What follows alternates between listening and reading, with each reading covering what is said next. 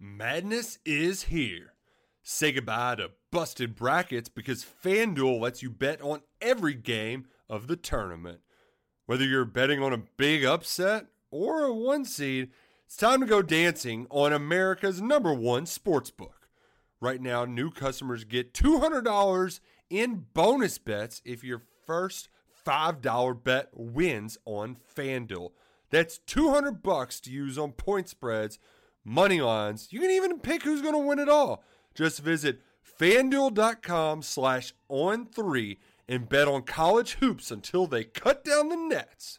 Must be 21 and older and present in select states. First online real money wager only. $10 first deposit required. Bonus issued as non-withdrawable bonus. Bets that expire 7 days after receipt. See terms at sportsbook.fanduel.com. FanDuel is offering online sports wagering in Kansas under an agreement with Kansas Star Casino, LLC. Gambling problem? Call 1-800-GAMBLER or visit fanduel.com/RG in Colorado, Iowa, Michigan, New Jersey, Ohio, Pennsylvania, Illinois, Kentucky, Tennessee, Virginia, and Vermont. Call 1-800-NEXT-STEP or text NEXT-STEP to 53342 in Arizona, 1-888-789-7777 or visit ccpg.org/chat. In Connecticut, 1-800-9-WITH-IT. In Indiana, 1-800-522-4700 or visit ksgamblinghelp.com. In Kansas, 1-877-770-STOP in Louisiana. Visit mdgamblinghelp.org in Maryland. Visit 1-800-gambler.net in West Virginia or call 1-800-522-4700 in Wyoming. Hope is here. Visit gamblinghelplinema.org or call 800-327-5050 for 24/7 support in Massachusetts or call 1-877-8-HOPE NY or text Hope NY in New York. Hello, ladies and gentlemen, boys and girls, college football fans across the nation and around the world. This is Tim May with the Tim May Podcast, recording live here on a frosty, what would you call it, Awesome Ward? A frosty Monday morning in Columbus, Ohio. How would you describe it?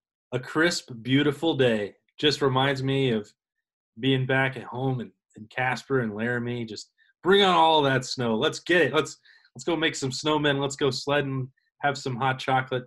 This is the one that we've been waiting for. Yeah, I've always wondered what it would be like to live in Oslo, and now I know, Oslo, Norway. So for the next several days, we're like, throw 6 or 7 more logs on the fire and get after it. But the bottom line is, the Super Bowl is done.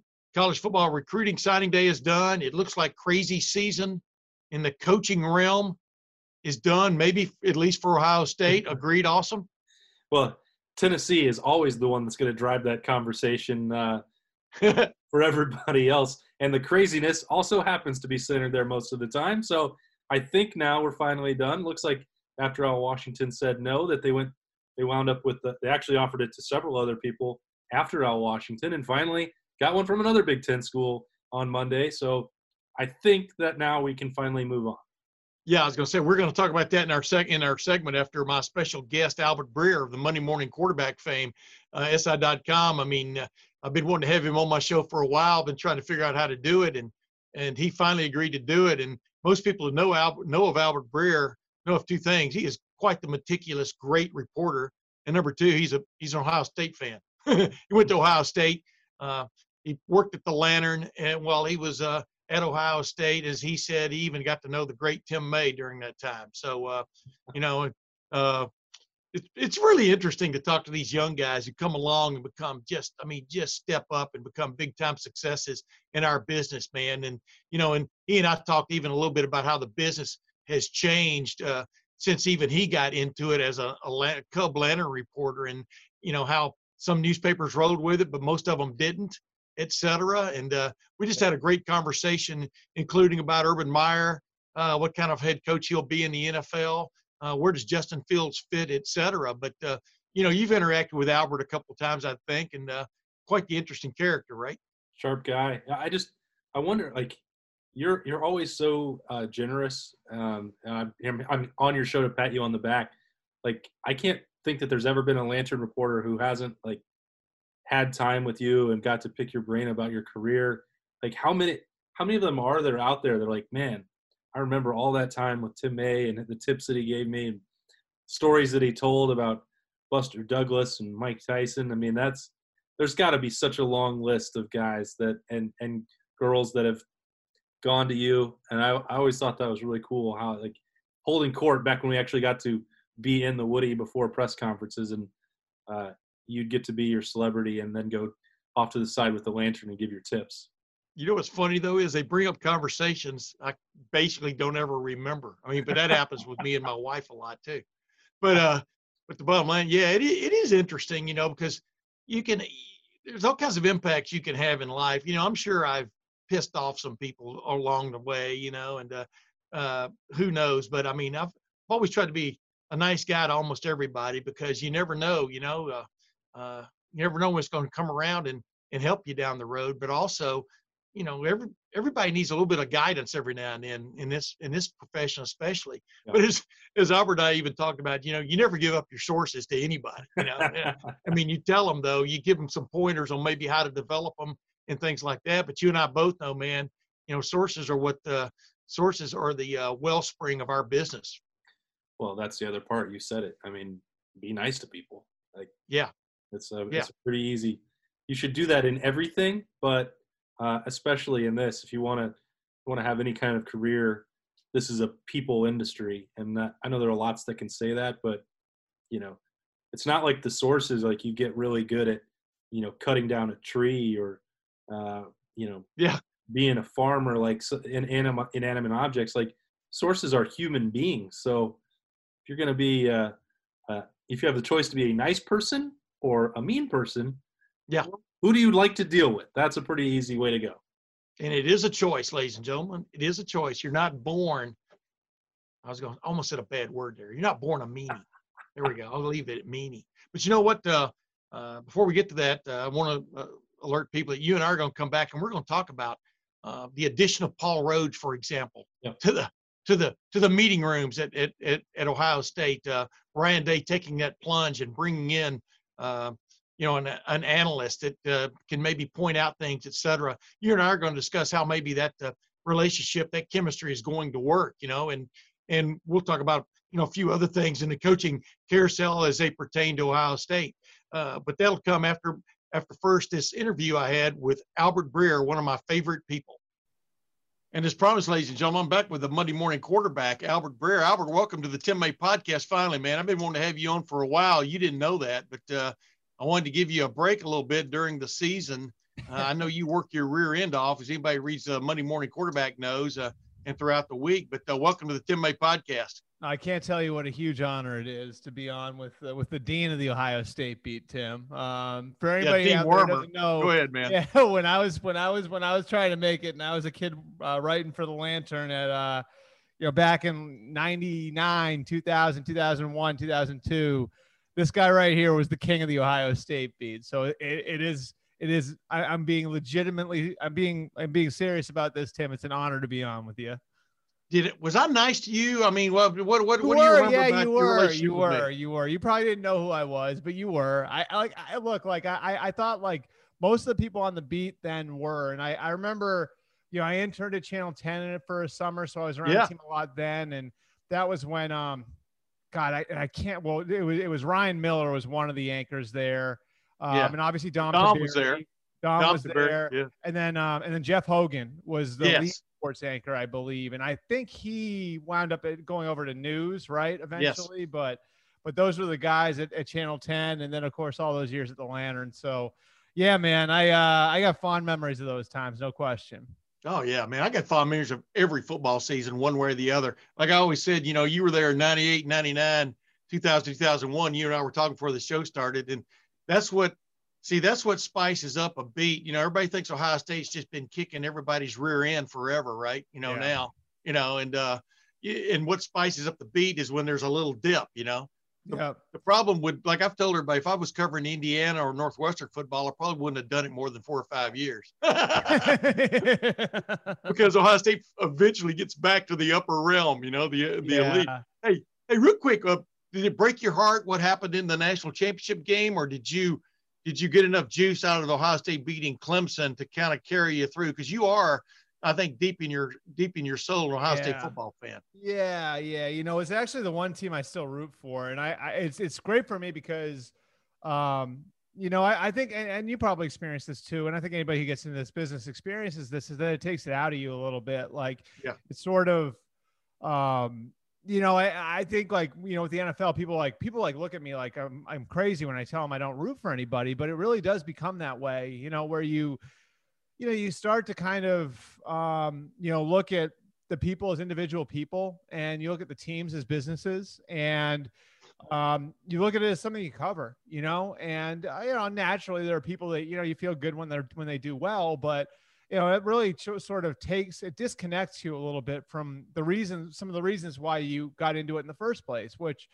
were the passion that you had for it and that you grew up rooting for certain teams and everything else. And so, following Ohio State has been great for me that way. And that, I never really I covered college football for a little while when I got out of school, but never for very long. And so I was able to sort of kind of, continue to be a fan of my alma mater, Yeah. while, everything else was sort of being ripped away from me. You know what I mean? Like, rooting for any of the pro teams sort of became, it just sort of like naturally, it stopped, and so, yeah, man. I mean, I was at the national championship game. I went with some of my fraternity brothers, and that was awesome. And, we had a great time with it. And it's been awesome seeing where Ryan's brought the program over the last couple of years, because, he's from up here, actually. He's from the, not far from where I grew up. And, I knew him a little bit when he was coaching in the NFL, and thought he did a great job there. And, so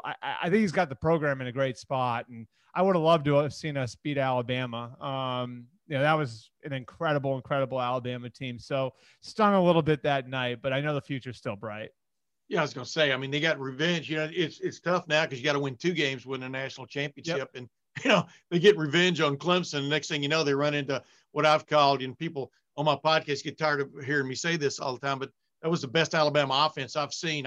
I grew up an Alabama fan back in the 60s. I went to games when Bear Bryant was still the coach, in the early 60s, Bear, Joe Namath, et cetera. But that was as potent an Alabama offense as I've ever seen. Yeah. And Mac Jones, the way he was able to hit.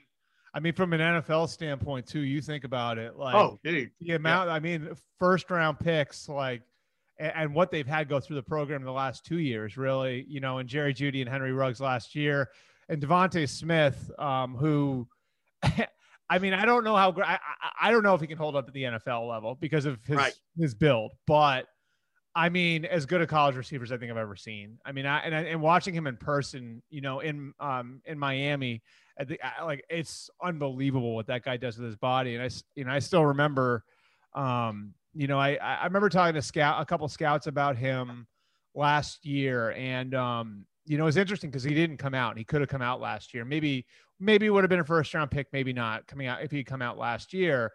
And I had a scout that I really, really respect, who I go to on a lot of things, say to me, we were talking about Ruggs and Jeudy, and he said, but the best one's still in school.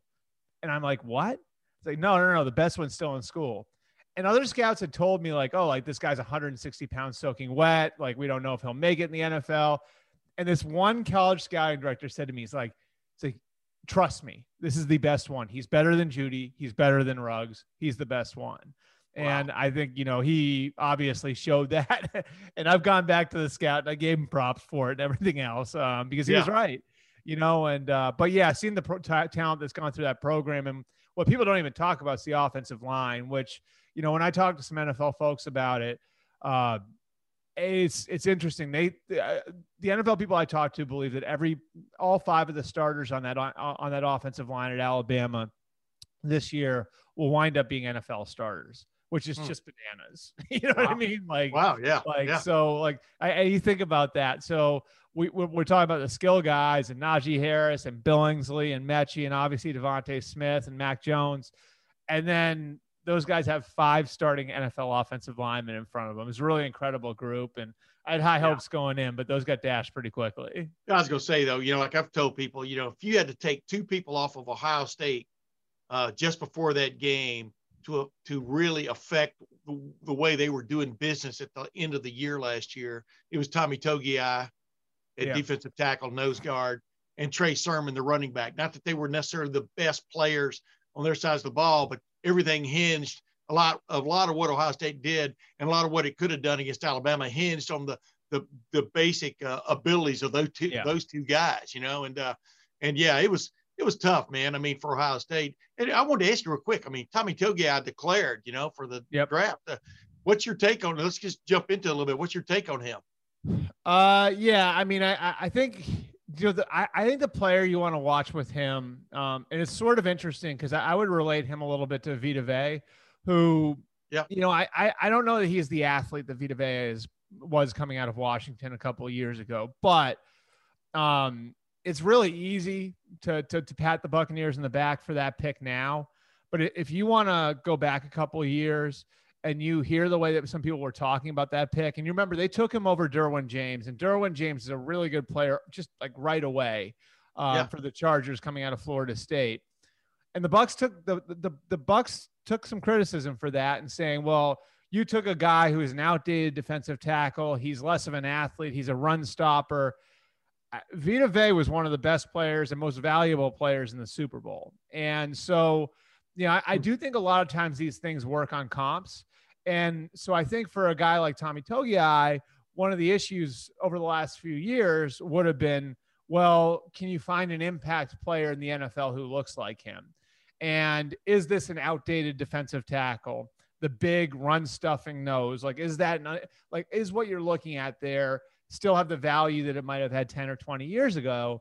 And then you see somebody like Vita Vea, and it's okay, now you see what Tampa's able to do with him. And now maybe a team looks at it and says, with a Tommy Togiai, we can still make use of the bigger defensive tackle, and he doesn't need to be strictly a run player. He can help us in the passing game too. So I still think he's probably a day 2 pick, round 2, round 3. But I think that somebody like Vita Vea, who was the 12th pick in the draft, definitely helps him. Yeah, I was going to say, see, you're barking right up my tree, man. I'm an A gap stuffer, but get up field.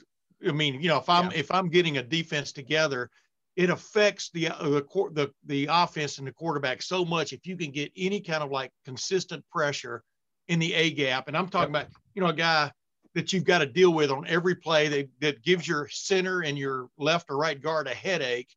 I just think that is so crucial. It's occupying blockers too. I mean, that's what the Bucs did, and it's interesting because if you want to talk in the passing game, I did a story with Todd Bowles today on.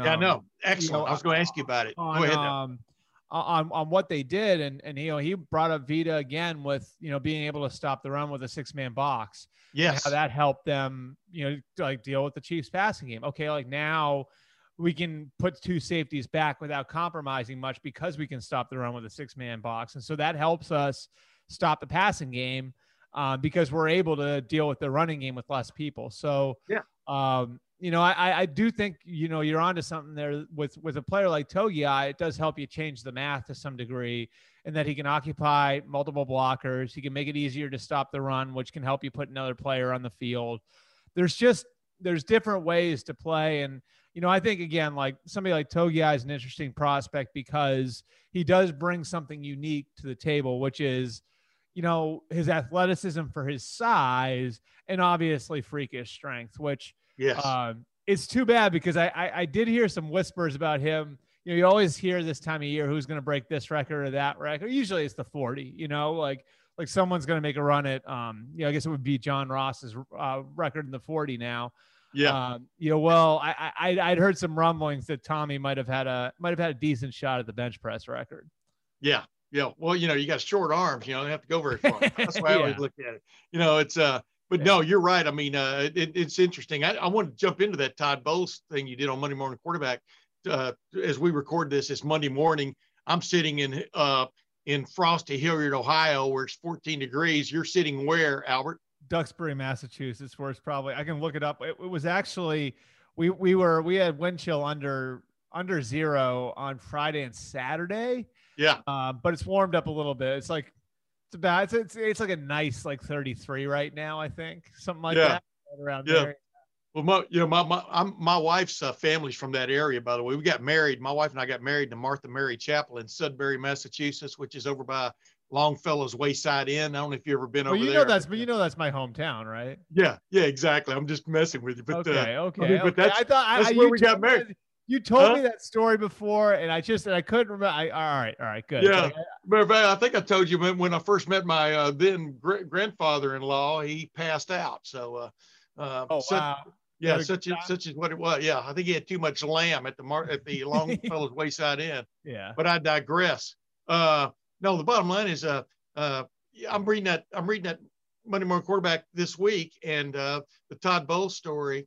The only thing you didn't have in there was do your job. Which is what Bill Belichick rants and raves at his players in certain times. But keep it simple, stupid was pretty much the approach. And number two, I was just going, this was exactly the kind of defense I thought Ohio State was going to play against Alabama, which was don't let Devontae Smith just come off the line and make a cut, and get just wide open at the line, right? Yeah.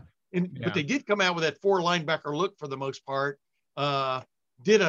Occasionally did a decent job, but Mac Jones was able to get rid of the ball so fast to a wide open receiver. It didn't really matter. And it's funny because you read a story and it's talking about one thing, but you're applying it to something else.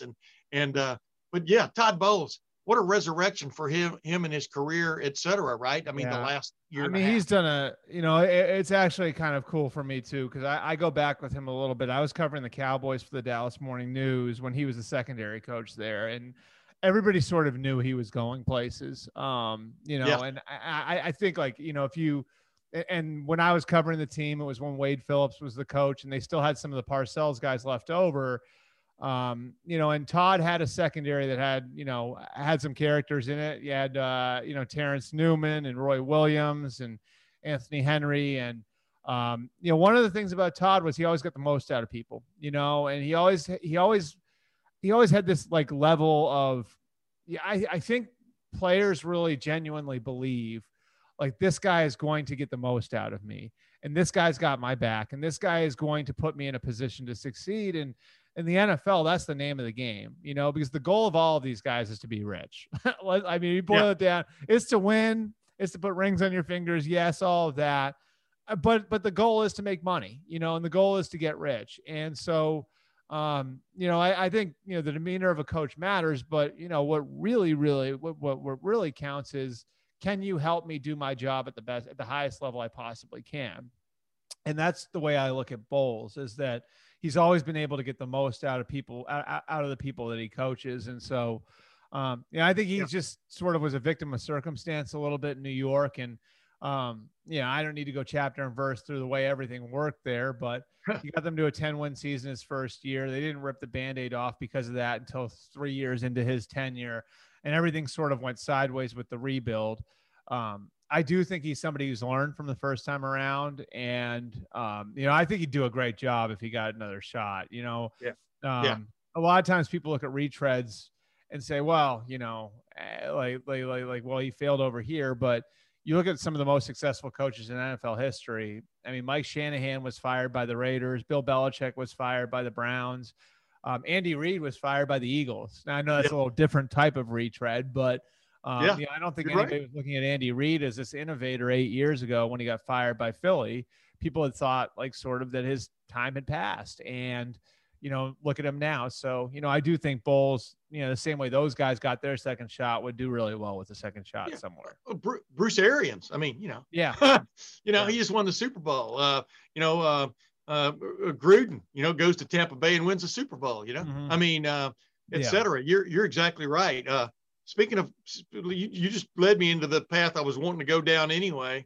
So how is Urban Meyer going to do at Jacksonville, in your opinion? Obviously, I don't know if you call it a gap. I'd love to hear your opinion on that, Tim. You've been around it more than I have. Here's my opinion on that. And I've given it to quite a few outlets. This guy, Urban Meyer, is a very intelligent man. Number one. Number two, does he hate losing? Without a doubt. Does it eat at him? Absolutely.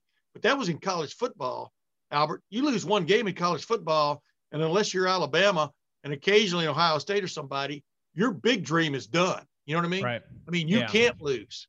And so, you hate losing when you're a college football coach above everything else. he's smart enough to know that you can lose 5 or 6 games in the NFL and still make the playoffs, number one. I think he's almost stated that to a certain extent from some of the interviews I've seen. I had him on my podcast a few times over this past year and stuff. And I wouldn't say he had mellowed, but he's always studying the game in some form or fashion.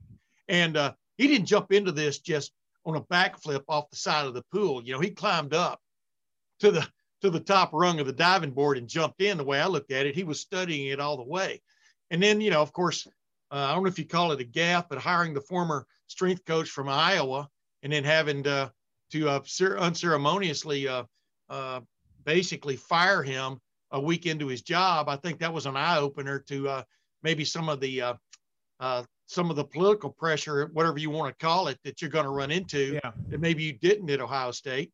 Of course, he did have his tough situation there in the Zach Smith thing, but there were a lot of levels to that weren't uncovered, in my opinion, or lightly covered.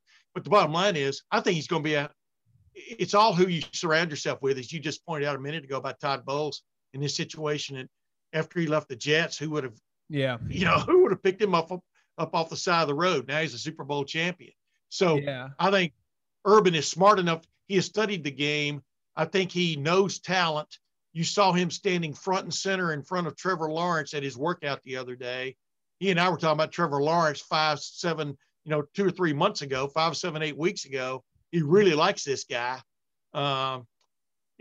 Everything's tailor-made for him to succeed there. I don't know if you agree or not from the standpoint of I mean, Tim, I think you're with me on this. Like, I don't think he goes there if they don't have the first pick, right? Yeah. I don't either. And if you look at it, and if you talk to, and yes, it's Jacksonville, but if you talk to guys who are in the running for these jobs, head coach or GM candidates, they all most of them viewed Jacksonville as the most attractive one. Multiple picks in the first round, multiple picks in the second round, multiple picks in the fourth round. I mean, it's $100 million in cap space, patient ownership, a generational quarterback prospect coming out available with the first overall pick. There's so many things that are in place there where you can build it from the ground up, and you're going to have a chance to kind of mold the place in your own image and the way you see fit. And so I think in a lot of ways it is perfect for Urban. I had some of those conversations with Urban over the last year or two also since he's been out. And I think the most interesting thing was how hard he studied the NFL. And that sort of told me, I think it was a tell that he was at least going to dip his toe in the water and take the temperature of it and see, is there somewhere that would fit for me? I think that like a lot of what he, walked away from it with was, like how important culture was. And that's his specialty, right? Like, I think more than an X's and O's coach, he's a culture coach. I think one of the things that really kind of came out of that for him was like, it's not the disparity in talent from one team to the other, because there are good players everywhere in the NFL. And the difference from one team to the next is much, much smaller in the NFL than it is in the SEC or in the Big Ten or in the Pac-12 or in the ACC. It's just there's a reason why each guy there is in the NFL. So I think he felt like, in a game that's won on the margins, the NFL's won on the margins, he could find a way to own the margins. And it's so interesting too, because I know this is sort of a long-winded answer, but you're talking about college to pro, sort of goes back to something I remember Chip Kelly telling me after he left the Eagles. And Chip said that he felt like the biggest difference between the NFL and college was situational football. And I was like, that's interesting. What do you mean? He says, well, he's like, in the NFL, whatever it was, 80% of the games are won by 7 points or less. So what does that mean? That means third down is really important. That means red zone is really important. That means, the last 2 minutes of each half is really important. It's like in college football, he's like, I could roll the balls out and win 9 of my games by multiple scores. He's like, and then there'd be 3 or 4 games where it wasn't like that, and I could prepare myself for those games. In the NFL, every game was like those games. And so I had to become a lot better at situational football. And I think that's sort of a microcosm of what the NFL is. The difference in talent from team to team is so small that every game has to be won on the margins. And I think Urban probably, just my sense, like through his study of this, talking to his ex-players and all the different places and his coaching connections through the league, okay, like this game's won on the margins. Can I own the margins? And I think he feels like with the program that he cultivated from Bowling Green to Utah to Florida to Ohio State, he had a program that was going to be equipped to win on the margins. Yeah, no, that's it in a nutshell. And, that's what I always remind people, the NFL, even the worst team is a team of all-stars, when you think about it in one form or fashion. That's why I always laugh when they say Alabama could line up and go play back in the day Buffalo and beat Buffalo. Maybe one time out of 10, the way I looked at it. You know what I mean? Because everybody on Buffalo, is a great, in some form or fashion was a great player, great prospect. So, you're exactly right. And here's the thing before we move on, the thing about Urban that I think sets him apart from a lot of guys I've covered. And Jim Tressel was like this a lot too, but he knows where the buttons are. I mean, he figures out where your buttons are, and he pushes them, both good and bad. And that's his motivational secret, if that's what you want to call it. And I'm not just talking about with players. I'm talking about with coaches. I mean, he's on his coaches as much as he is on his players. And man, if you do good things for him, you definitely get rewarded. And if you don't, he has his inner circle. I mean, that's the thing is and I do think that that's part of it with him. And I've always felt this way. The people who are his guys are loyal to him for life, right? Yeah. Like Alex Smith, Tim Tebow. I mean, you even talk to like a Brandon Spikes and what he says all these years later about playing for Urban Meyer.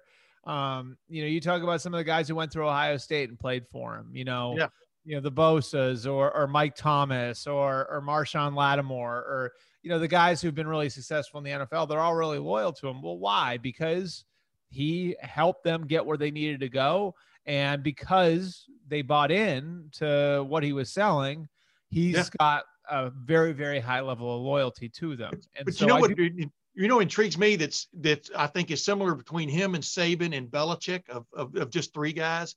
Yeah. They stay aloof enough from their players and fellow coaches to where they have no problem telling them something to their face. If you right. follow my drift there. I mean, there's never any doubt that he's in charge if you follow what I'm saying there.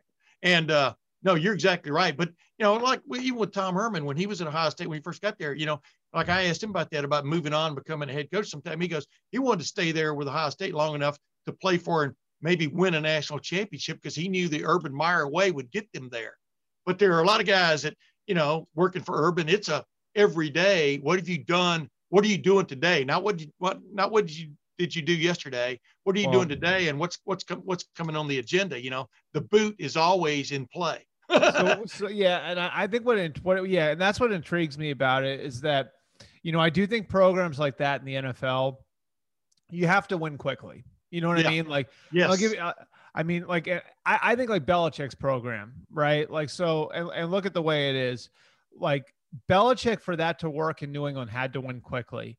And there were some people there that felt like after that 5-11 year in 2000, like there were rumors, but there've been like, I've heard stuff since then. Like, obviously I wasn't covering the NFL at the time. I was still in college then, but, there were, I've heard stories about how some coaches' houses were on the market. Some of the New England coaches' houses were on the market in 2001 because they felt like we might be in trouble here. They went 5-11 in their first year. They started 0-2 that second year. Then obviously Mo Lewis hits Drew Bledsoe, Tom Brady goes in the game, and the rest is history. Yeah. And now it becomes easier to sell your program because all you got to do is point at the trophy case and say, look at how many millionaires I've made. Look at how many millionaires have come through here. But if you don't win quickly, it can be a problem. And I think Saban ran into that too. He was 9-7 his first year in Miami, the hard place to play though. And they picked the wrong quarterback, Dante Culpepper over Drew Brees in 2006. And the wheels sort of came off. And then all of a sudden you have the grumbling. I think one of the things that made it easy for Urban to sell his program at Florida and Ohio State is that he already had credibility at that level. Like, I think to sell a tough program, and I expect he'll run a tough program, you have to have results, you know? Yeah. And so I do think that like finding a way to get results quickly is going to be important. Yeah, I think what struck Saban right in square between the eyes, though, was that he was not the ultimate decision maker, you know. Yeah. And I know that, you know, you've been around Saban, that had to drive him nuts, you know. Right. And Well, when a doctor tells you can't sign Drew Brees. Yeah, like, yeah. But that, I mean, I could tell you, like that's the way it works in a lot of NFL buildings. Like, you know, like oh yeah, this time of year, especially, like guys come, you know, the owner like has a doc, like has the, you know, hires the team doctor, and the team doctor is, in a lot of cases, these are very well respected guys, you know, nationally renowned, like orthopedic doctors.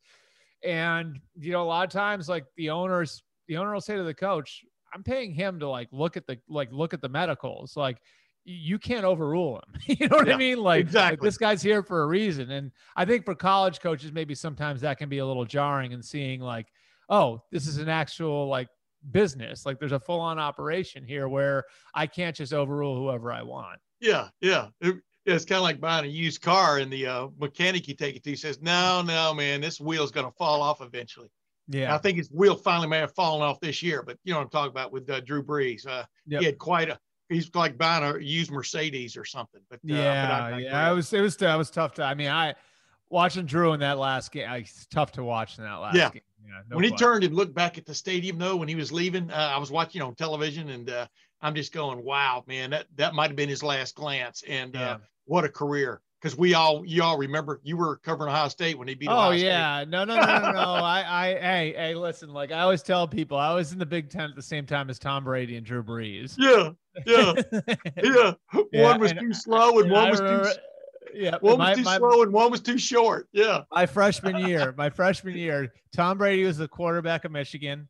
Drew Brees was the quarterback of Purdue. And I believe the Big Ten Offensive Player of the Year was, can you get this? Oh, wait a minute. It wouldn't have been what's his face at Wisconsin. Who was it? Joe Germain. Joe Germain, that's right. How about that? Yeah, Joe Germain was the Big Ten Offensive Player of the Year. One 20-minute span of football cost Joe Germain going down in history. I'm telling you.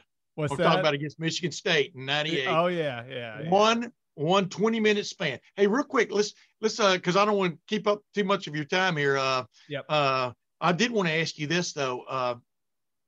As you look at this upcoming draft, is Trevor Lawrence, in your opinion, by far the number one pick as you look at it right now, based on that workout the other day? And then people want to know from your vantage point, where does Justin Fields fall into this? Sure. So, like Trevor Lawrence is to me in a separate category, and that's not that's not an affront to anyone else. Justin Fields, Zach Wilson, Trey Lance. It's just. It is what it is. And you know, this isn't based on my evaluation. I'm not a scout. I can see what everybody else can see, but I'm not a scout. But having talked to scouts, you know, about the kid for the last 2 years, he's the next one that sort of has that generational tag. And, you know, I think that really to me, in my lifetime, which is sort of kind of like a simple time frame for me to look at it. And talking to scouts who have been doing this for a long time, like some longer than I've been alive, 4 guys are in that category. And it's John Elway, it's Peyton Manning, it's Andrew Luck, and it's Trevor Lawrence. So I think that sort of can contextualize how Trevor Lawrence is seen by the NFL community. And also, I mean, like we were talking about, a big reason why, you know, this is the right opportunity for Urban. And then I think it's sort of a race to see who can go number 2. I think that the next 3 are sort of seen in a cluster, and, you know, they all have questions. So, you know, with Zach Wilson, I think it's more like, does his game translate the way he plays? Because he plays sort of a Mahomes type of style.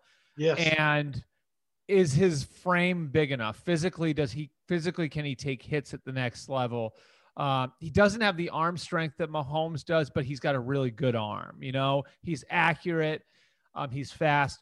There's going to be questions about him not being a captain at BYU. And that's mark it down. That's going to come up a lot over the next 2 months. So Yeah. there's that with Zach Wilson. With Justin Fields, is how fast does he see the field? The one thing you hear with Justin a lot is that he just needs to play more, and that with experience, he'll get better. But physically with Justin, it's all there. He's accurate. He's big. He's strong. He's fast. I think he might actually, I think it actually might, I think he really could have, from what I've heard, and I'm sure you've heard the same stuff, he really could have burned up the 40 in Indy, which would have really helped him. So he might be a guy who's hurt a little bit by the combine not happening. Yeah. And then Trey Lance, I still think that there's this perception, level of play. He had the one game this year that he didn't play all that well in. He's only got 1 full year as a starter. So I think those 3 are all seen as having franchise quarterback tools, but they all have holes. And it sort of becomes, what are you most comfortable with? And which of these holes do you think the player can work past? Like with Zach Wilson, can he take the hits? Can he put on some weight? Can he adjust his style of play? With Justin Fields, can he learn to see it a little bit faster? When things get muddy on him, can he learn to play? Can he learn to handle those situations a little bit better? And then with Trey Lance, can you how does he project to a higher level of competition? And about North Dakota State, I mean, the players he has aren't as good as Ohio State. They aren't as good as Clemson.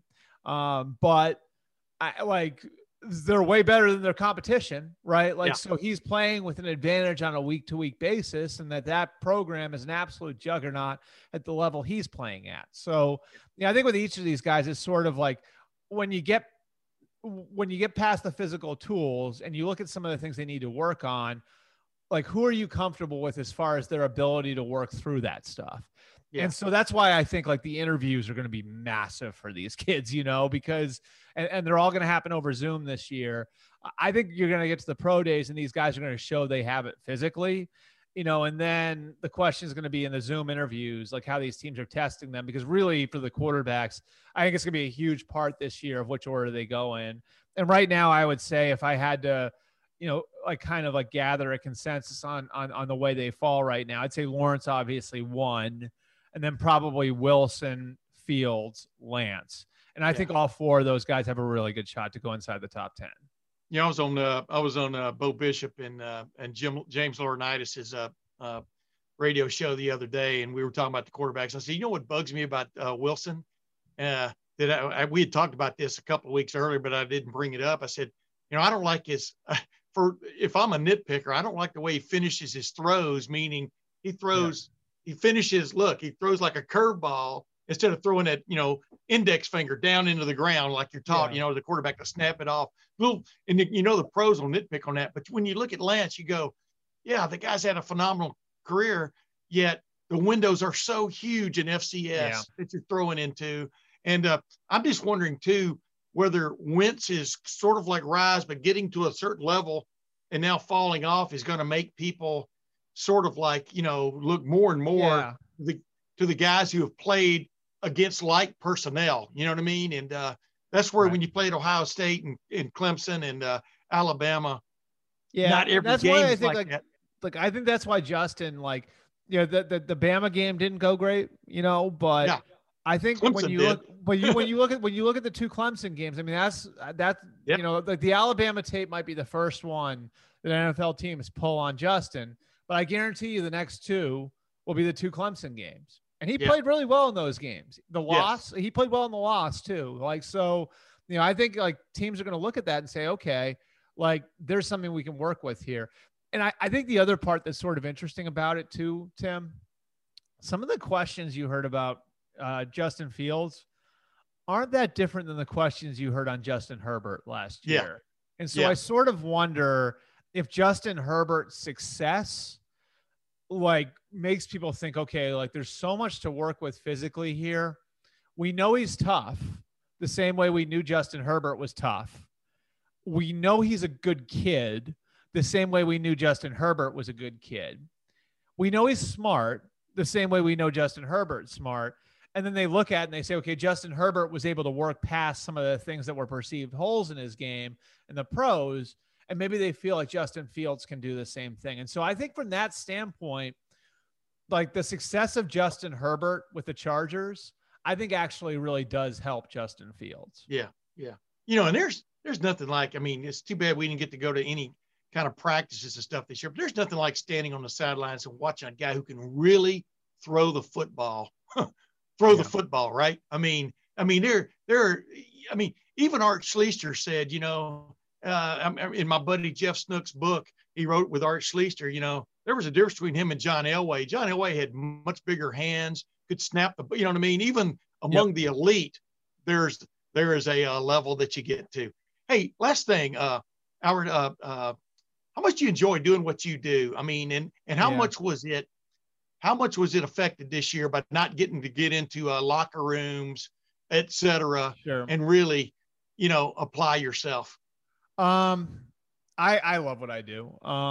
You know, honestly, you know, working like, and I work long hours, and you know this, like this job requires you work weekends, you work nights. You know, I mean, I don't know, 80, 90-hour weeks aren't like that unusual. And it's hard to balance it with everything else, especially as you get older with kids and everything. But I always tell people, like, I just, like, it doesn't feel like work to me. And, you know, when I feel like you know, like it's like, it's not about like working until a certain point. It's working until I get the job done, you know? And I always, it's funny because I think about this stuff, and, you know, you have those like little, like, you know, you have like those little, like kind of moments in your job. And I'm sure they happen for you. For us, it's like a big trade happens, or, you know, there's an injury you got to chase down, whatever it is. And it's like, I always think to myself when that stuff happens, it's like, if I was doing like a desk job somewhere, like my dad was a stockbroker, right? Like when he was younger, and did that like his first, like, you know, I don't know, 8-9 years out of college. And it's like, I always used to think to myself, like, if I was doing one of those jobs, I would be sitting at my desk, like following what I'm doing for a job now anyway. So I'd be like sitting there, like, that's what I would be. I'd be like locked on to that stuff, you know? So, I mean, in that way, it really is sort of a dream come true that you get to do it for a living, you know, like, that, like the stuff that I would be doing anyway, the stuff that I would be following anyway. I mean, yeah, there are elements of it that are work. There's no question about that. It's a job like anything else, but I would be following this stuff anyway. And like in my free time, like I'm sitting with my kids, and, you know, my two boys are 6 and 4, and, you know, they were wearing their Justin Fields jerseys on Saturdays this fall.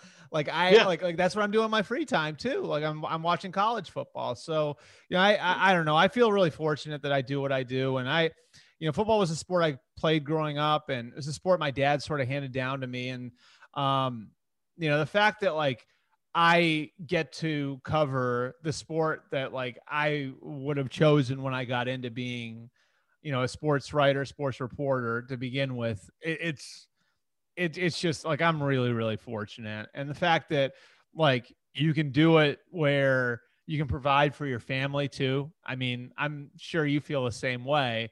Yeah. I mean, that's awesome. You know what I mean? Like, that's awesome. And I think anybody who works in sports understands that, because it's, there are a lot of people who want to get into it. And so because of that, when you are younger, you have to work for less money, sometimes no money. You have to work for a lot of hours, and it's a process of elimination.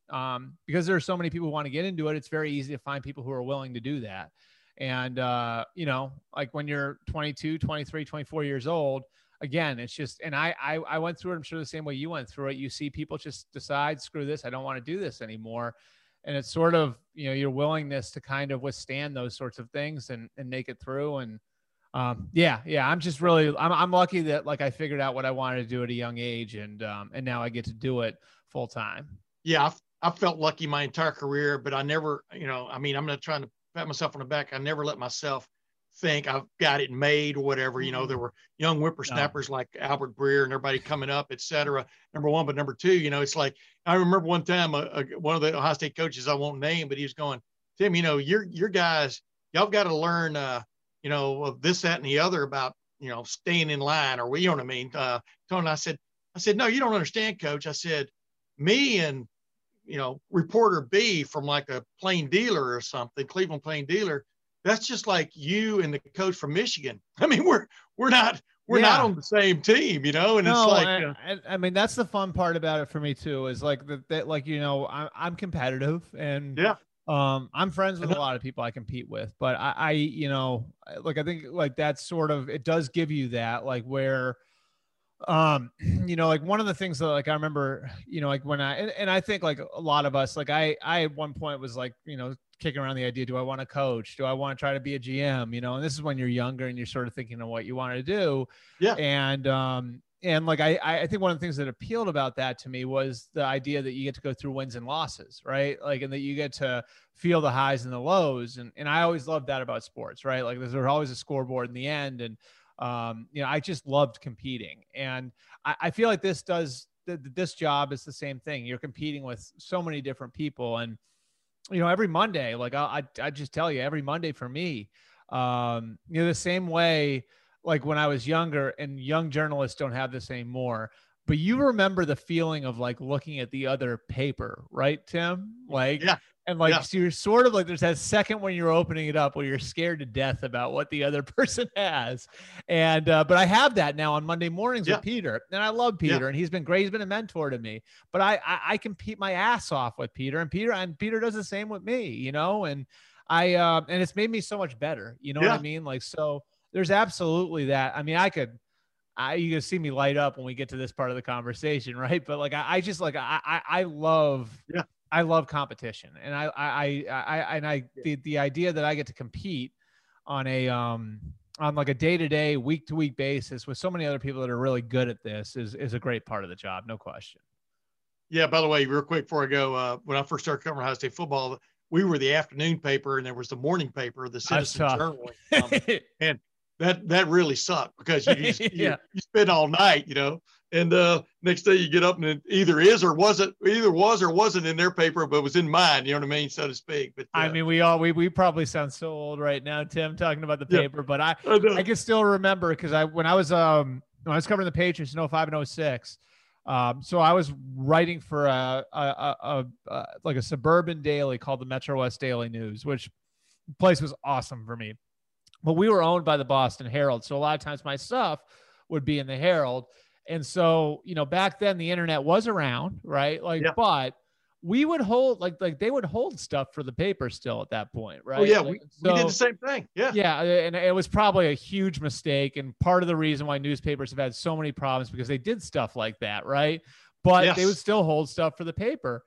And I can still remember, like, you know, I was living in the North End in Boston, and I can still remember going to like the, you know, whatever the convenience store down the street, and you pick up the papers, and there's the Globe, the Herald, the Providence Journal, and I remember like that feeling of your heart dropping when there was something in the other paper that you didn't have, and then that feeling of exhilaration when you knew you had something, and then you open up the other papers and it wasn't in there.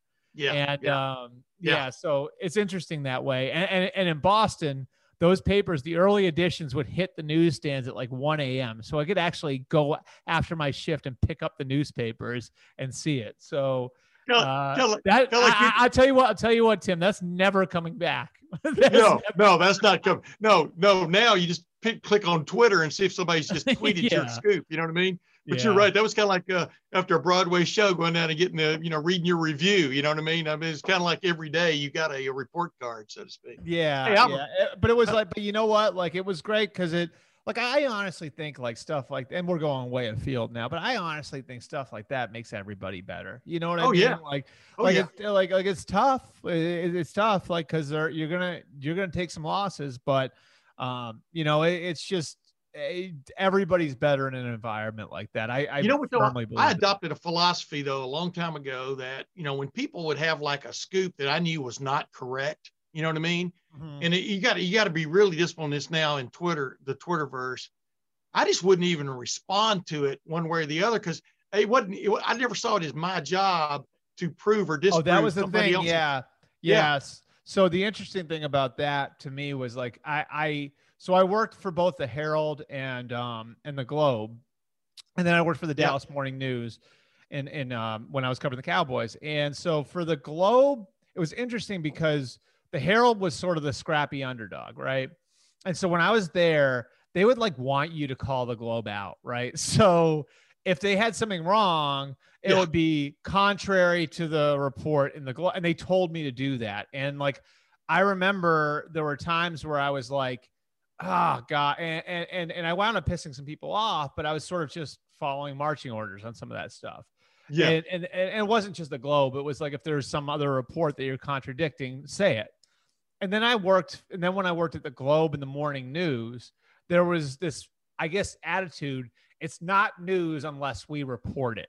You know what I mean? Like, so if it didn't show up in our pages, like we weren't going to even acknowledge it. Right. Like, and so, and I thought that was like always an interesting kind of difference between the number one paper in a town and then the number two paper in the town, is that like, it's like you said, like, and I sort of like that, because then I wouldn't have to like denigrate somebody for getting something wrong. You just basically act as if it never happened, you know? And I sort of felt like despite there being some arrogance involved there too, probably, like I sort of like the idea that it was like, it's like confirming stuff, right? Like a lot of people in our business, like it's like, well, I'm going to confirm it to get my name on it. That's not why you're confirming it. You're confirming it to make sure it's right. Like, that's why you're confirming it. You know what I mean? Like, and we all had to go through that, where it was like, like we wouldn't be allowed to cite somebody else back then. It was, no, we need to make sure this is right before we put it in the paper. And so it was just sort of an interesting, subtle difference between different places. But yeah, I mean, I'm with you. Like when I was at the Globe, when I was at the morning news, it was, if somebody has something wrong and we haven't had anything on it, leave it alone. And if, you know, it was just sort of like, if we haven't confirmed it for ourselves, like if we haven't seen it with our own two eyes, right, then, you know, then it doesn't rise to the level that it doesn't rise to the level where we're going to put it in the paper. And I think there'd be a lot less stuff that was wrong out there now if people approached reporting that way. But we are where we are. Now I sound now I sound like the old arrogant, like Globey or. Oh no, but said old line, you'd rather be right than first, you know. Yeah. You want to be first, but you'd rather be right. But it's all credibility. That's exactly. It's like, people are only going to keep coming back to me if they think that like what they're reading is, if there's truth in what what they're reading, and you know, I'm not only accountable to my readers, I'm accountable to the people in the league too. I need them to keep talking to me. And the only way they keep talking to me, like, and again, like, you know, this as well as I do, like 90% of my job is building and maintaining relationships. If they don't talk to me anymore, then I'm screwed. Then what I do, then my value is gone. And so, you know, I need to be able to build and maintain those relationships. And if I can build and maintain those relationships, I can be good at my job. And to build and maintain those relationships, I need to be right. Like, I have like 99.9% of the time. Yeah. And I'm not talking about predictions, but when you're reporting facts, like, you know. Yeah. Well, that's my favorite line, is that, you know, when somebody says they're citing a source about something, my problem is I have no idea who their source is. You know what I mean? So why would I rely on somebody? I know who all my sources are. And, you know, you'll be working on a story just like somebody else. They may break it ahead of you, but, you know, until you get it from somebody you definitely trust, you know, you're not going to write it. So, you know what I mean? It's just one of those kind of things. Real quick, when you were Dallas, you worked with one of my best friends, Rich Dalrymple, you know, the PR guy for the Cowboys. He helped me build my patio in Upper Arlington way back when, our starter home, my wife and I. And, you know, he got his start at Otterbein College. Did he really? Wow. He's been with Jerry Jones now for 30-something years, man. That deserves a award unto itself, doesn't it? Yeah. Rich has been there forever. I mean, Rich is sort of a legend in the PR world. It's and he's seen a lot of things now too. I mean, if he ever wanted to write the tell-all book, I think he'd have some pretty good stories. I keep telling him, man, keep taking notes, man. He goes, no. But hey, Albert, I got to go, man. But man, I really appreciate you coming on the Tim May podcast, brother. You got it, Tim. I always, hey, like I said, and I mean this seriously. It's an honor to be on with you. What was it?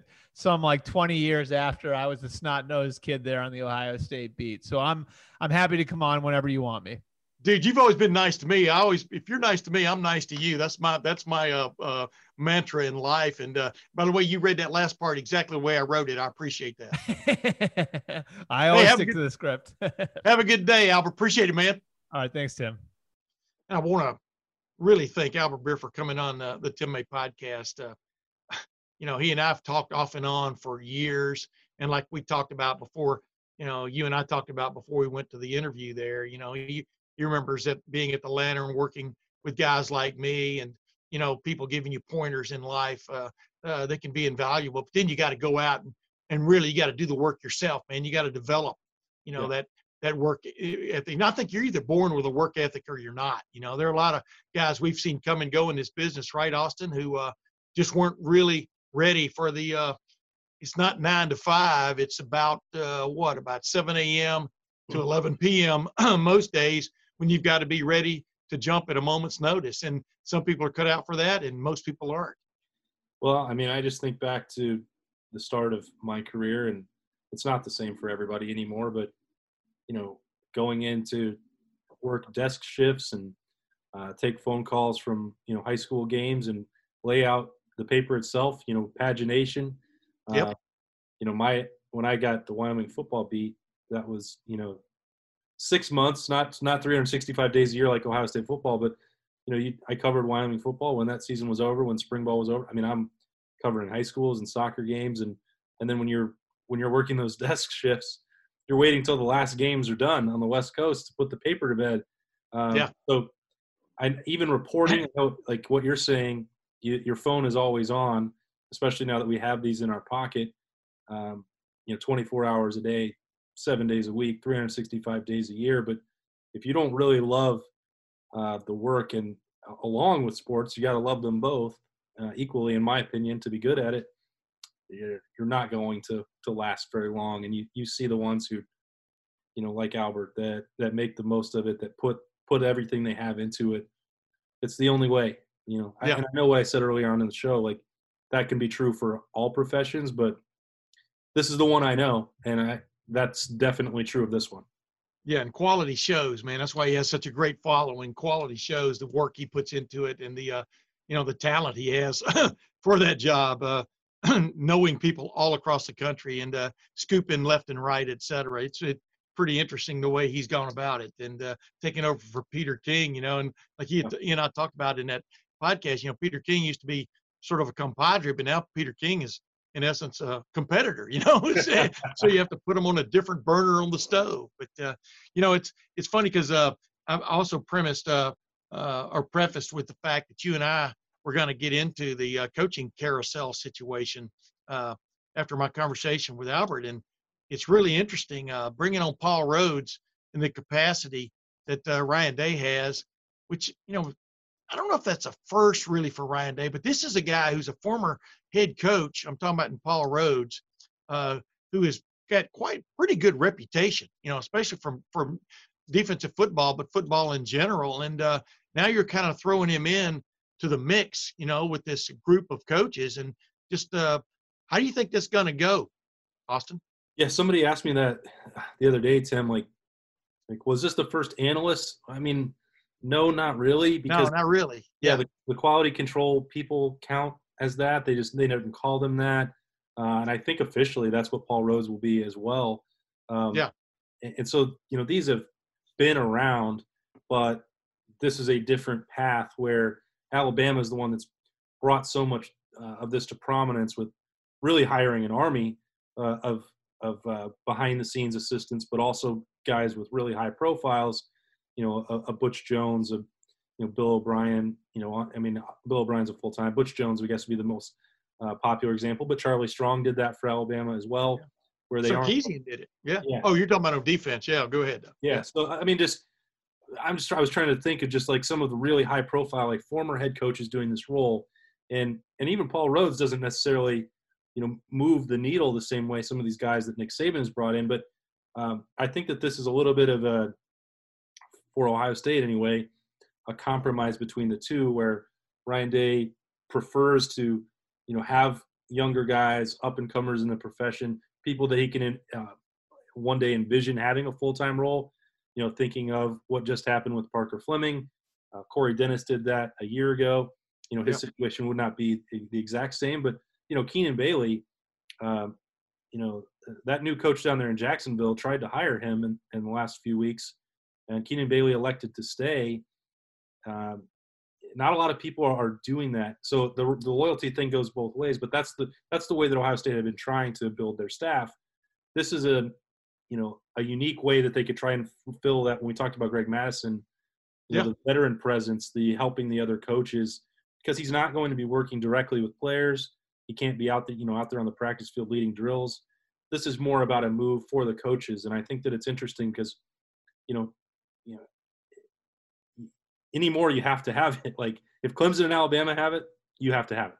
Yeah, I'm just interested from a chemistry standpoint. Obviously, Greg, it's almost like you're replacing Greg Madison, this, what do you want to call him? August coach. I mean, maybe more of an October-esque coach, but you're replacing him and all the wisdom and experience he brought to the table, along with coaching.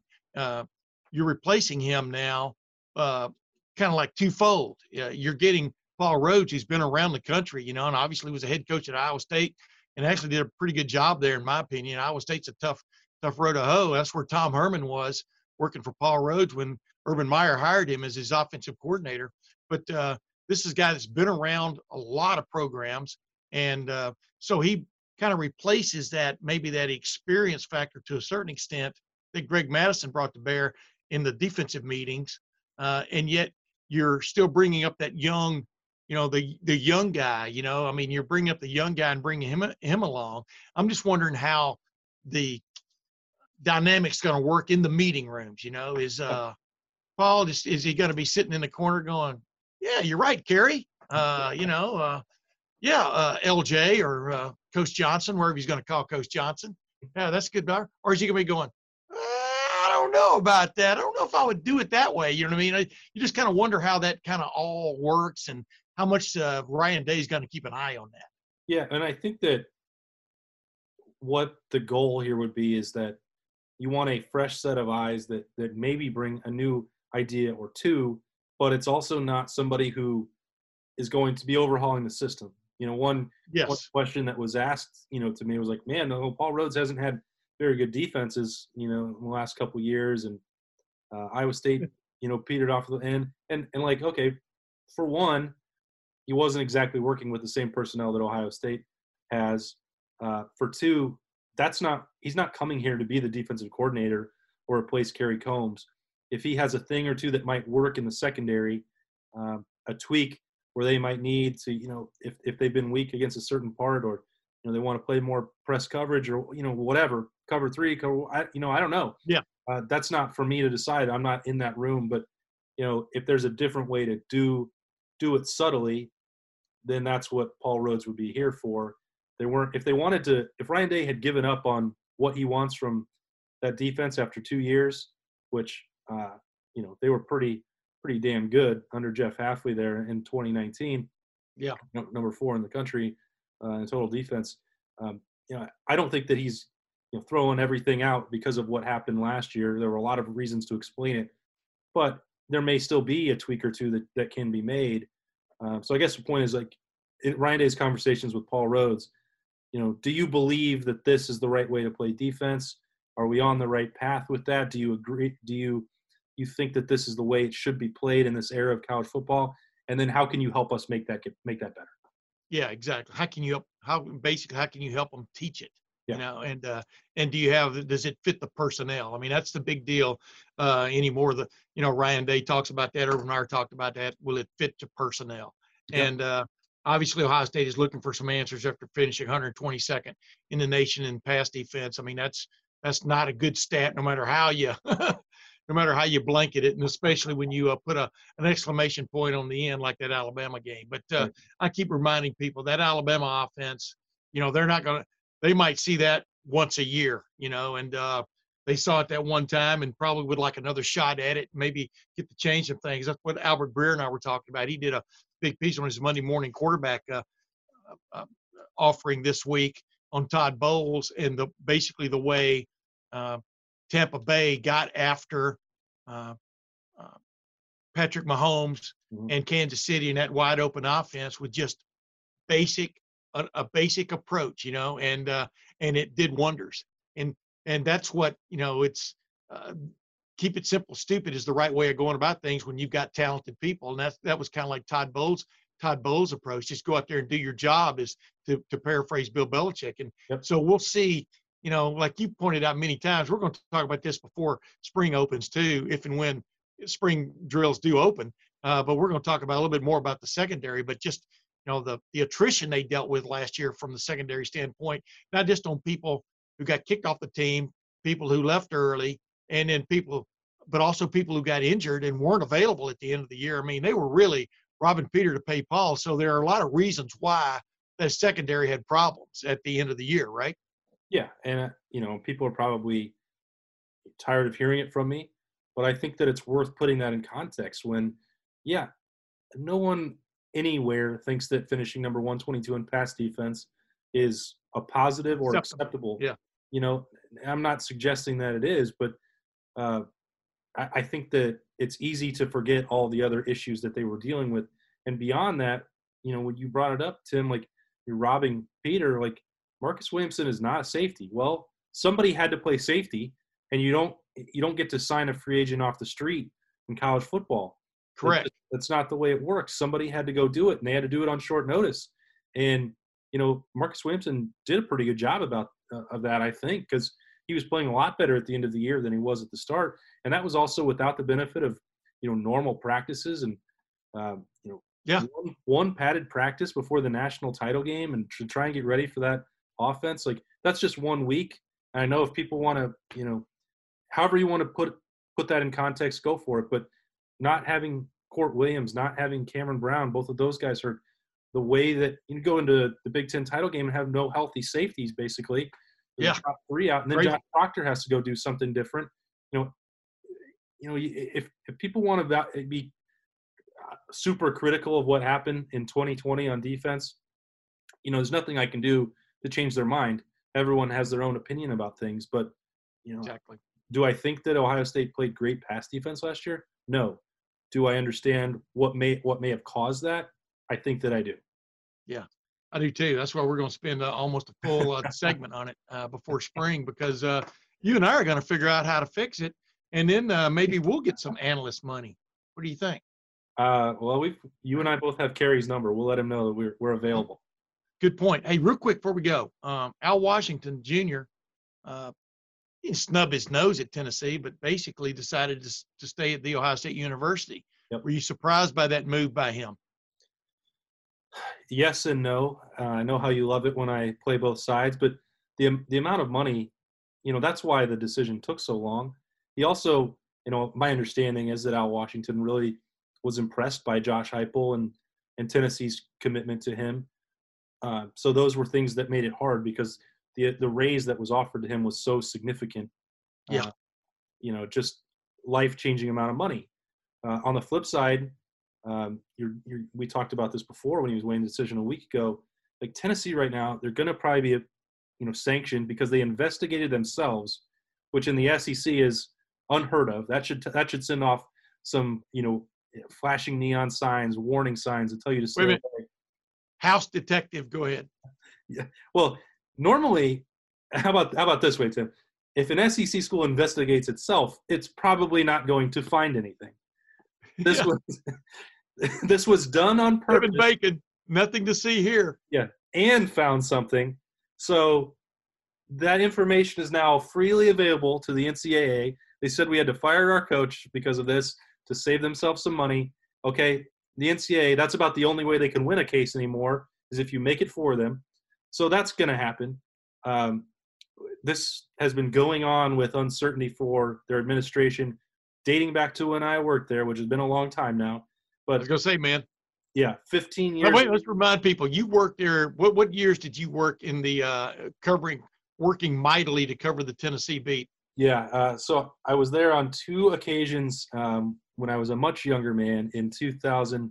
2006 and 2004. Then I was there full time as the Tennessee beat reporter for the Knoxville News Sentinel from 2009 to 2011. So Lane Kiffin's year, so the first year post-Fulmer where everything was truly getting insane because you had so many people, which then this continued for the next 12 years. Fulmer trying to fight to get his power back, people that were living in 1998 trying to restore him to power. Lane Kiffin exacerbating things by leaving in the middle of the night after 1 year to go to USC and leaving some wreckage and smoldering couches in the street outside the practice facility. Rushing into a 3-day hire of Derek Dooley. I think it's like, 4 athletic directors, 6 coaches. It's been an absolute – it's not going to stop just because of Danny White and Josh Heupel. In fact, to get way off track, I think Central Florida would have made this trade for Malzahn and any other AD maybe. I think they came out way ahead of Tennessee. But anyway, the point is that's also all that craziness has to be considered by Al Washington as well. Ohio State is as solid a place as can be. It's his hometown. He's still one of the highest paid assistant coaches in the country. He recruited all these linebackers that are here. Tennessee's got like 30 players in the portal. I don't even know how they're going to field a team next year. So, all this is part of it. And I think it was still hard just because the money was so significant. Yeah, agreed. I'm just you got me way off. Usually, but I want to give people some context. I mean, you know what you're talking about when it comes to the wacky world of Tennessee volunteer football anymore. 1998. I mean, they basically. I don't think they even interviewed T. Martin, if I'm not mistaken, right? I mean, for this job. That's interesting. I mean, they're really going all. It's kind of like hiring Derek Dooley all over again a little bit, except Josh Heupel does have some cred, but like you said, he may have been getting out of town ahead of the posse also. So, and Gus Malzahn, wow, it's just the carousel never ends, right? Well, and Gus Malzahn is a much better fit for Tennessee, to be honest. I think, he's obviously going to score a ton of points with UCF, but somebody with SEC experience, somebody who's been talked about, was he playing up to his potential at Auburn at the end? Maybe, maybe not. I mean, it's hard to beat Nick Saban and have to deal with him 365 days a year in that rivalry and in that league. And also sometimes you just benefit from going somewhere else and trying something new after a while. We've seen that, with Urban Meyer or the end of the Jim Tressel era. Sometimes a change does everybody good. Sure. Anyway, I'm not here to try and fix Tennessee by saying that Gus Malzahn should have gone there, but it's just all that adds up. And also, like Josh Heupel runs an up-tempo offense. So Al Washington's statistical defenses, if he was running them for the Vols, might not have been that impressive. They might not have helped him get the next job. There's no guarantee with this depleted roster and the itchy trigger finger that Tennessee has had with coaches over the years that it would go beyond the 3-year deal, which is what he was being offered. So, you sit down and everybody wants, like, as soon as you hear that an offer's out, everybody wants a decision anymore. Like, and it took longer than I thought it would, Tim, for him to decide. But like, think about all that stuff that I just crammed into 3 minutes. Like, oh yeah, there's so much on his plate that he had to weigh. You talk about a salmon swimming upstream with a backpack on his back. I mean, that's kind of the situation you're going into. He may be the most prized salmon out there, but it's still swimming upstream right now, man. And it's crazy. So real quick, not an yes or no, but give me succinct before we get out of here. Do you think Ryan Day comes out ahead in this whole deal now? I mean, what is your sense of the staff that he has right now? Yeah. It looks like he feels extremely happy with the way things have worked out. Yeah, I think that that decision was pretty significant for Ohio State. And I say this where every linebackers coach in the country would have taken a number to get that job. They could have hired somebody else. They could have moved forward. There's no reason that Al Washington would make or break the program from a position coach standpoint. But he's the guy that they want to do it. They believe in him. Ryan Day's known him a long time. They prize that continuity. I mean, that's why Parker Fleming was promoted. That's that really helped determine everything, that Al can handle the linebackers, that he's recruited at a high level, and that he knows the personnel. So Ryan Day did need that to happen. And the rest, I think he's got what he wanted. And we talked about the Fleming thing before. Like, this is the staff he wants. He doesn't have to go into the middle of February and look for somebody else. This was a good deal for Ryan Day. And I'll tell you what, him hiring C.J. Barnett to replace Ryan Stamper in that role, that's a win, man. I mean, I'm going to be disappointed if that's not a win. Ryan Stamper, you and I both know he's one of the great individuals we've ever known, but so is C.J. Barnett. And coming from the Columbus Police Force to now join, and then basically in essence, he runs, that guy runs the Real Life Wednesday programs. He runs all these things behind the scenes. We all know Ryan Stamper being famous for those post-practice black stripes being pulled off things and all that stuff. But C.J. Barnett, man, he is quite the competent fellow to put into that spot. That was, to me, was a real win. I would bet that if you asked Ryan Stamper when he was on the way out of the Woody exit interview, who should replace you, C.J. Barnett would have had to have been one of the first two or three, if not the first name that he mentioned. Now, C.J. has never been – like some of the stuff that Stamp is so good at that you talked about, the way that people recognize him, the black stripe, that really helped shine a light on, brought him, into the spotlight. That's not necessarily C.J. Barnett's strength. He may need to work on that. But Ryan Stamper was never doing it in the first place to like make a name for himself or get the attention. Just kind of became the tradition. So we'll see if that sticks and if that becomes the role for C.J. Barnett moving forward. All the other stuff, though, community outreach, Real Life Wednesdays, dealing with police officers and making sure that everybody's being fine, upstanding citizens. Being unafraid or unfettered about getting into a player's face, when they've done wrong or maybe doing wrong, etc. Go ahead, though. I wanted to throw that in there too. That's as important a piece of that job as anything else. Well, that's the other part of it. You're not going to go like BS Ryan Stamper. That's not going to work.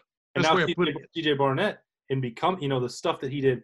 Obviously, he was a fiery leader, captain at the end of his career. That part would never faze him. But now he's also seen a bunch of other stuff that makes you mature and makes you not really scared of almost anything that you can encounter. You're not going to go in there and try and pull a fast one on CJ Barnett either. That's another big part of this. I love that CJ Barnett stare, and it's it's not like it's like just like looking right through you, like, yeah, right, buddy. It's serious. Yep. Yeah. Well, anyway, that's interesting. We're going to come back in the next couple of weeks. We're going to start looking into the spring and what the big battles are. We know the number one battle that everybody's curious about. That's starting running back, right? No, I'm just joking. I am writing a story finally for us on that, just how that may go down, et cetera. And it's really, really interesting because there's a corral. There's a corral of wannabes there, man, who want to come out of that gate as fast as possible this spring, if in fact they get to have a spring. And that's what's going to make it as interesting as anything else. But yeah, we're going to talk about the quarterback situation. We're going to talk about what they're going to do in the middle of that offensive line with the people they've got to replace from where they're going to end up, et cetera. And it promises to be an interesting spring without a doubt, right? Can't wait. Hope we get I know we won't really get to see any of it, but just to talk about it and maybe get some feedback. I'm as ready for it as ever. Let's get back to some normal-ish football. Well, sometimes, nobody was riding with Lindbergh when he flew across the Atlantic. You had to take his word for all the things he went through, but it's still interesting and compelling. So that's what this spring is going to be kind of like for Ohio State, man. They're big shoes to fill on both sides of the ball. But you know what? Until next week, this is Tim May with the Tim May Podcast. As usual, I want to thank my buddy Awesome, you know him as Austin Ward, coming on. And, of course, my good friend Albert Breer from the Monday Morning Quarterback fame. Keep reading his stuff, man. He always is in depth, and his analysis of the Tampa Bay defense and how they got after Patrick Mahomes in Kansas City is worth the read. But until next week, this is Tim May with the Tim May Podcast. We'll see you then. Madness is here. Say goodbye to busted brackets because FanDuel lets you bet on every game of the tournament. Whether you're betting on a big upset or a one seed, it's time to go dancing on America's #1 sportsbook. Right now, new customers get $200 in bonus bets if your first $5 bet wins on FanDuel. That's $200 to use on point spreads, money lines. You can even pick who's going to win it all. Just visit FanDuel.com/on3 and bet on college hoops until they cut down the nets. Must be 21 and older and present in select states. First online real money wager only. $10 first deposit required. Bonus issued as non-withdrawable bonus. Bets that expire 7 days after receipt. See terms at sportsbook.fanduel.com. FanDuel is offering online sports wagering in Kansas under an agreement with Kansas Star Casino LLC. Gambling problem? Call 1-800-GAMBLER or visit fanduel.com/RG in Colorado, Iowa, Michigan, New Jersey, Ohio, Pennsylvania, Illinois, Kentucky, Tennessee, Virginia, and Vermont. Call 1-800-NEXT-STEP or text NEXT STEP to 53342 in Arizona, 1-888-789-7777 or visit ccpg.org/chat. In Connecticut, 1-800-9-WITH-IT. In Indiana, 1-800-522-4700 or visit ksgamblinghelp.com. In Kansas, 1-877-770-STOP in Louisiana. Visit mdgamblinghelp.org in Maryland. Visit 1-800-gambler.net in West Virginia or call 1-800-522-4700 in Wyoming. Hope is here. Visit gamblinghelplinema.org or call 800-327-5050 for 24/7 support in Massachusetts or call 1-877-8-HOPE NY or text HOPE NY in New York.